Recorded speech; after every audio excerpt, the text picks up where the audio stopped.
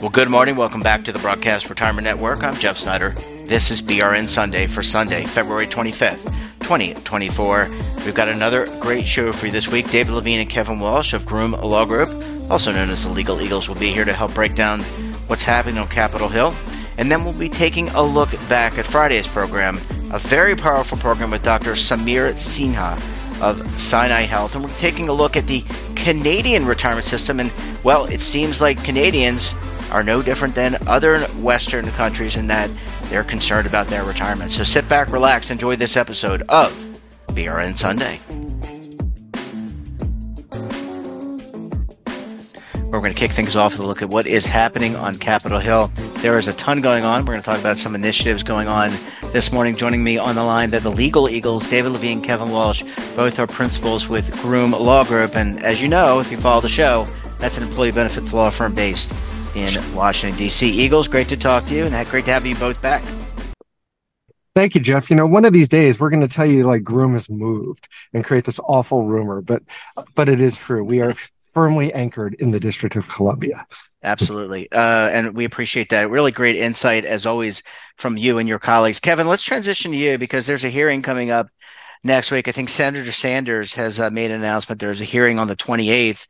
Tell us about the hearing, and apparently he wants to address the retirement crisis. Yeah, Jeff. So one topic that we've talked about for years and years around the retirement space is a coverage gap, and the idea is that while we may complain about the effectiveness of our retirement system in getting folks to a secure retirement, there are plenty of workers who don't even get into the retirement system in the first place because their employer doesn't offer a 401k plan or a traditional pension plan. If we look at what's going on in DC right now and what Senator Sanders is looking at, Senator Sanders is looking at how there's been a decline in the number of defined benefit plans over time. And I think David's going to talk more about the kind of the evolution of the retirement system. And so on February 28th, he's holding a hearing, a full committee for the Senate Committee on Health, Education, Labor, and Pensions. And the name of the hearing is Taking a Serious Look at the Retirement Crisis in America. What can we do to expand defined benefit pension plans for workers? So I think what we'll expect to hear next week is there'll be probably a fair amount of, testimony about the value of defined benefit plans in contrast to other ways to save for retirement, and probably, questions to some plan sponsors or unions where there used to be more defined benefit plans and they've shifted away to defined contribution plans, or eliminating retirement benefits at all. Before I throw it to David to talk a little bit more about, the evolution of the retirement system and why a hearing like this is being held, I just want to flag for listeners, there's one other thing going on in DC right now, and that's that we are careening towards another government shutdown date. We'll have more of that next week, but March 1 and March 8 are the two funding deadlines that are coming up. So keep your eyes on that. We'll talk more next week. But in the meantime, I want to throw it back to David to talk a little about the evolution of the retirement system and why Senator Sanders seems to think there's been, why we need to focus on defined benefit plans. Yeah. And David, can I just tee it up? This is from the press release. In the richest country in the history of the world, it is a national disgrace that 1 in 10 seniors live in poverty. We have the tools to ensure that every senior in America can retire with the dignity and security that they deserve. And it's time to act. I can't do his voice, but that's from the press release announced on the 21st for the hearing next week. Go ahead, David. Good to have you back. Oh, it's great to be here. And thanks, Kevin, and thanks, Jeff. I think as we start this discussion, one of the things to keep in mind is what's gone on in the last 50 years since ERISA was passed. This year is ERISA at 50, and we're all talking about what comes in the future. And I think everybody is trying to have a dialogue. Is it a growth of defined benefit, or is it a return to lifetime income? Another discussion for another week. We've touched on it before. But the reality is over the last 50 years, defined benefit plans, and there are many flavors and types, have declined significantly. Why? The traditional so-called final average pay pensions, where it was basically you take your average salary and multiply it by a certain number of years, and you come up with a magic formula that tells you your monthly benefit. Those benefits are funded and assets go up and down, and companies Some companies have had success, but many have found that when the markets go down, they really need to put a lot more cash in these plans, which makes it hard for companies trying to have consistent earnings and everything. So you've seen a large move away from DB plans and legacy companies. Some still have them, especially those with like large bargaining populations. And you've also seen most new companies go straight to a 401k. That's why we have the discussions of, do we need lifetime income? Because how do we, in a sense, DBify or pensionify like defined contribution plans? And where does this take us at this point we're at an interesting moment, because right now, many people I'm sure have seen the IBM headline about them reopening their pension plan, where they basically remove some of the employer contributions to their 401k and start doing it through a pension again. So it's guaranteed. There's pros and cons, because some people say that's great, it's guaranteed. But other people say, but in my 401k, I think I can earn more money on the money rather than I think it's the 6 or 7% that IBM guarantees. Also, what we're seeing right now is we're seeing a lot of unions. We saw this in the UAW negotiations with the automakers, are pushing to get their pensions restarted if they've shut them down. In fact, the UAW didn't get that, but they got other changes to their benefits that enhanced them. But I'm aware of people setting up new defined benefit plans and new solutions and looking at the IBM and other models at this point. So what Senator Sanders is having in a hearing really is a discussion of where are we, but rather than sort of go with a binary DB or DC, I think we're really talking right now about, are there ways to blend the best of both that is practical and workable and economically possible? Because underneath it all, there's only so much money in employers, and it goes between wages, benefits, and it's about figuring out how to make this process work. So it'll be interesting to see where the hearing goes, Jeff. Yeah, I'm actually, that's one I may tune into, because this one has to me a little bit of political theater into it. It's an election year, as we all know, and we've talked about, and we'll get into that later during the summer and in the fall. And one plan that I don't think you mentioned, David, was Alaska. I don't know if you saw that. Yes. is reverting back to its defined benefit plan. So it's reopening its DB plan after having gone into a DC centric approach. So, again, I think it's a healthy conversation. You want to take the best of all worlds. And there are probably new plan designs that they're probably going to be considering. So I think it's going to be clearly a nice conversation. Well, I don't know if it's going to be nice, but it's going to be a healthy conversation. Agreed. Yeah. Well, Eagles, we're going to have to leave it there. And maybe we'll get, we can't do an as of streaming while the hearing is going on. It would be kind of interesting to eat some popcorn with you guys and do like a stream along to that hearing. But we'll get your feedback from that next week. Eagles, great to talk to you. Enjoy the rest of your weekend, and we'll have you back next week. Yeah, Jeff, someday we'll do a Mystery Science Theater 3000. That'd be so. But for now, listeners, have a great week, and Jeff, have a great week. Yeah, we like. Everybody have a great weekend. Bye, guys. Have a great weekend. Take care. Bye.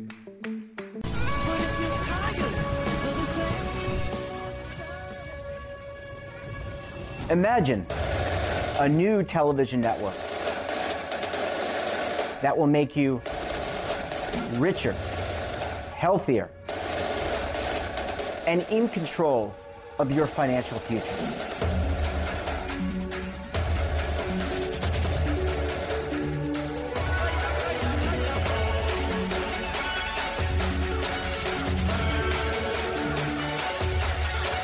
This network is for the policewoman in Nashville, Tennessee, the baker in Dubuque, Iowa, the teacher in Lexington, Kentucky. We want to make the idea of savings and retirement culturally relevant. But what do you see as a defining issue of the midterms? Especially for the smaller businesses. I mean, they are the lifeblood of the American economy.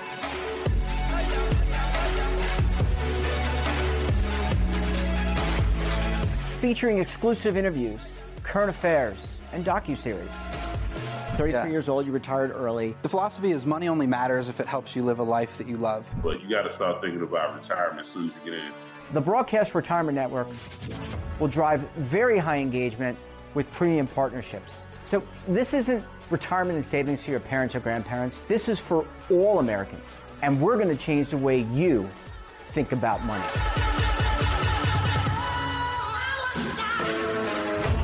Welcome to the next frontier of retirement and savings. This is BRN, the Broadcast Retirement Network.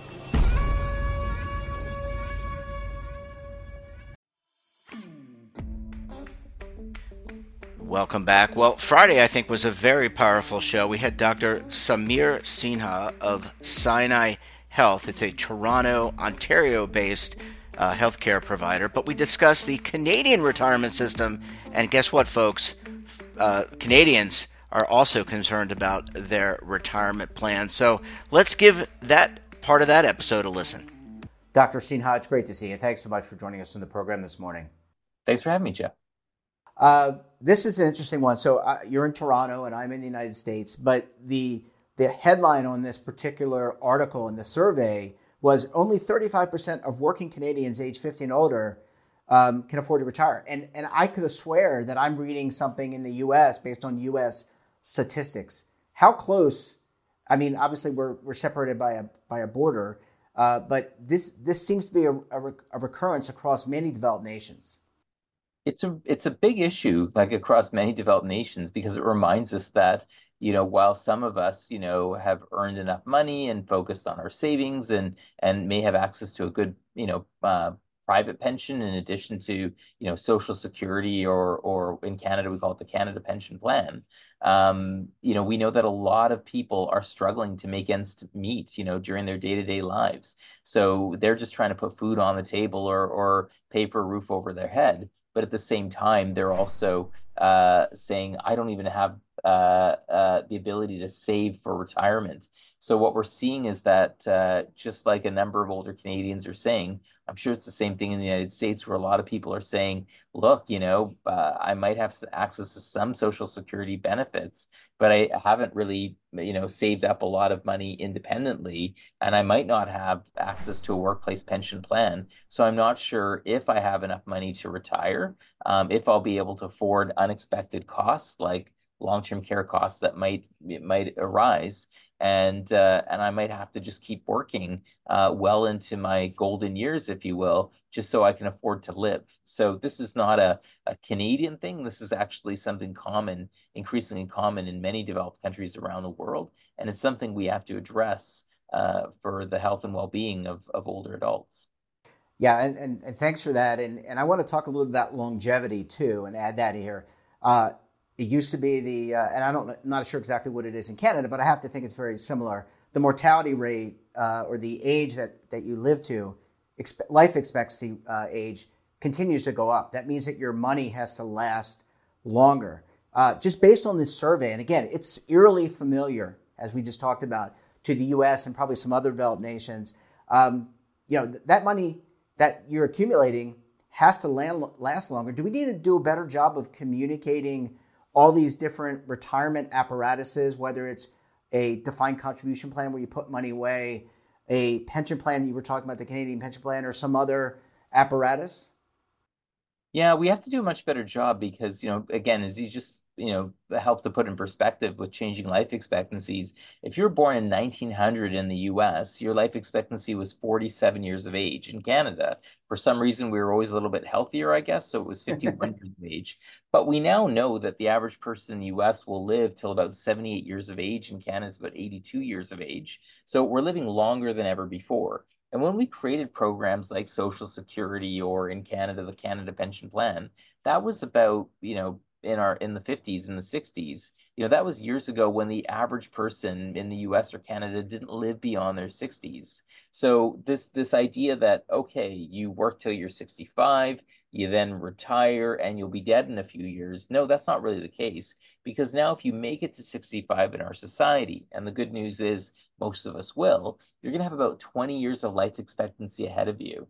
And while the good news is most of those are going to be relatively good health, not all of them will be. And so you have to not just kind of think about how long you might live beyond when you might plan to retire, but the number one fear amongst older people is that they might run out of money. And so, you have to kind of start thinking young about, well, when do I plan to retire? How long might I live? What is the lifestyle that I expect to be living, and what will that cost? And that needs to include the fact that if you were covered under workplace drug prescription plans and other coverage plans, some of that coverage may no longer exist when you're older. So are you accounting for those potential costs? If you become disabled and you need home and community care, how much is covered by your local state or organization? Do you have private funds to pay for someone to come in and care for you in your own home? So it's understanding what those costs might be, when you aspire to retire, and then making sure you have enough money. And for so many people now, without workplace pension plans, they might have, these retirement savings accounts, those, 401s, those 403 plans, for example, that you put money in. But the challenge that we have for so many people now is beyond things like Social Security or other pensions. Often, if you have these savings mechanisms, all you do is you retire, you end up with this pot of money, and then you've got to figure out how to manage it, for the rest of your life. And that's a really tough challenge, because do you know how long you're going to live? Not really. Do you know if you're going to get cancer? Who knows? Do you know if you're going to have those supports? You don't know. And so trying to manage that becomes really problematic. And that's why, we're trying to look at new mechanisms or things where people can say, okay, this is what I've actually saved. And if I turn it into kind of a pension kind of plan idea where I can get a defined and secure amount of income every month for the rest of my life, these are kind of things that we're trying to look at, better products that are affordable and make sense for people, because it can help them plan and feel more secure for the rest of their lives as well.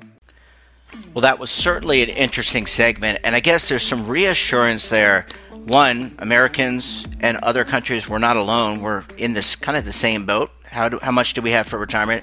How much do we need to save? But look, we've got to step up. We've got to take personal accountability, but we need help from policymakers as well. I want to thank Dr. Sinha and the National Institute of Aging in Canada for their participation. Thanks so much. And that wraps up this episode of BRN Sunday. Have a topic of interest, somebody you think we should talk to, drop us a line. And don't forget, for all the latest curated news and lifestyle, wellness, finance, tech, so much more in all in one place, check out today's edition of our daily newsletter, The Morning Pulse. Want to search our archives, check out our latest content? Well, visit our website. We're back again tomorrow for another edition of BRN AM. We'll have a very special guest. Until then, I'm Jeff Snyder. Stay safe, keep on saving, and don't forget, roll with the changes.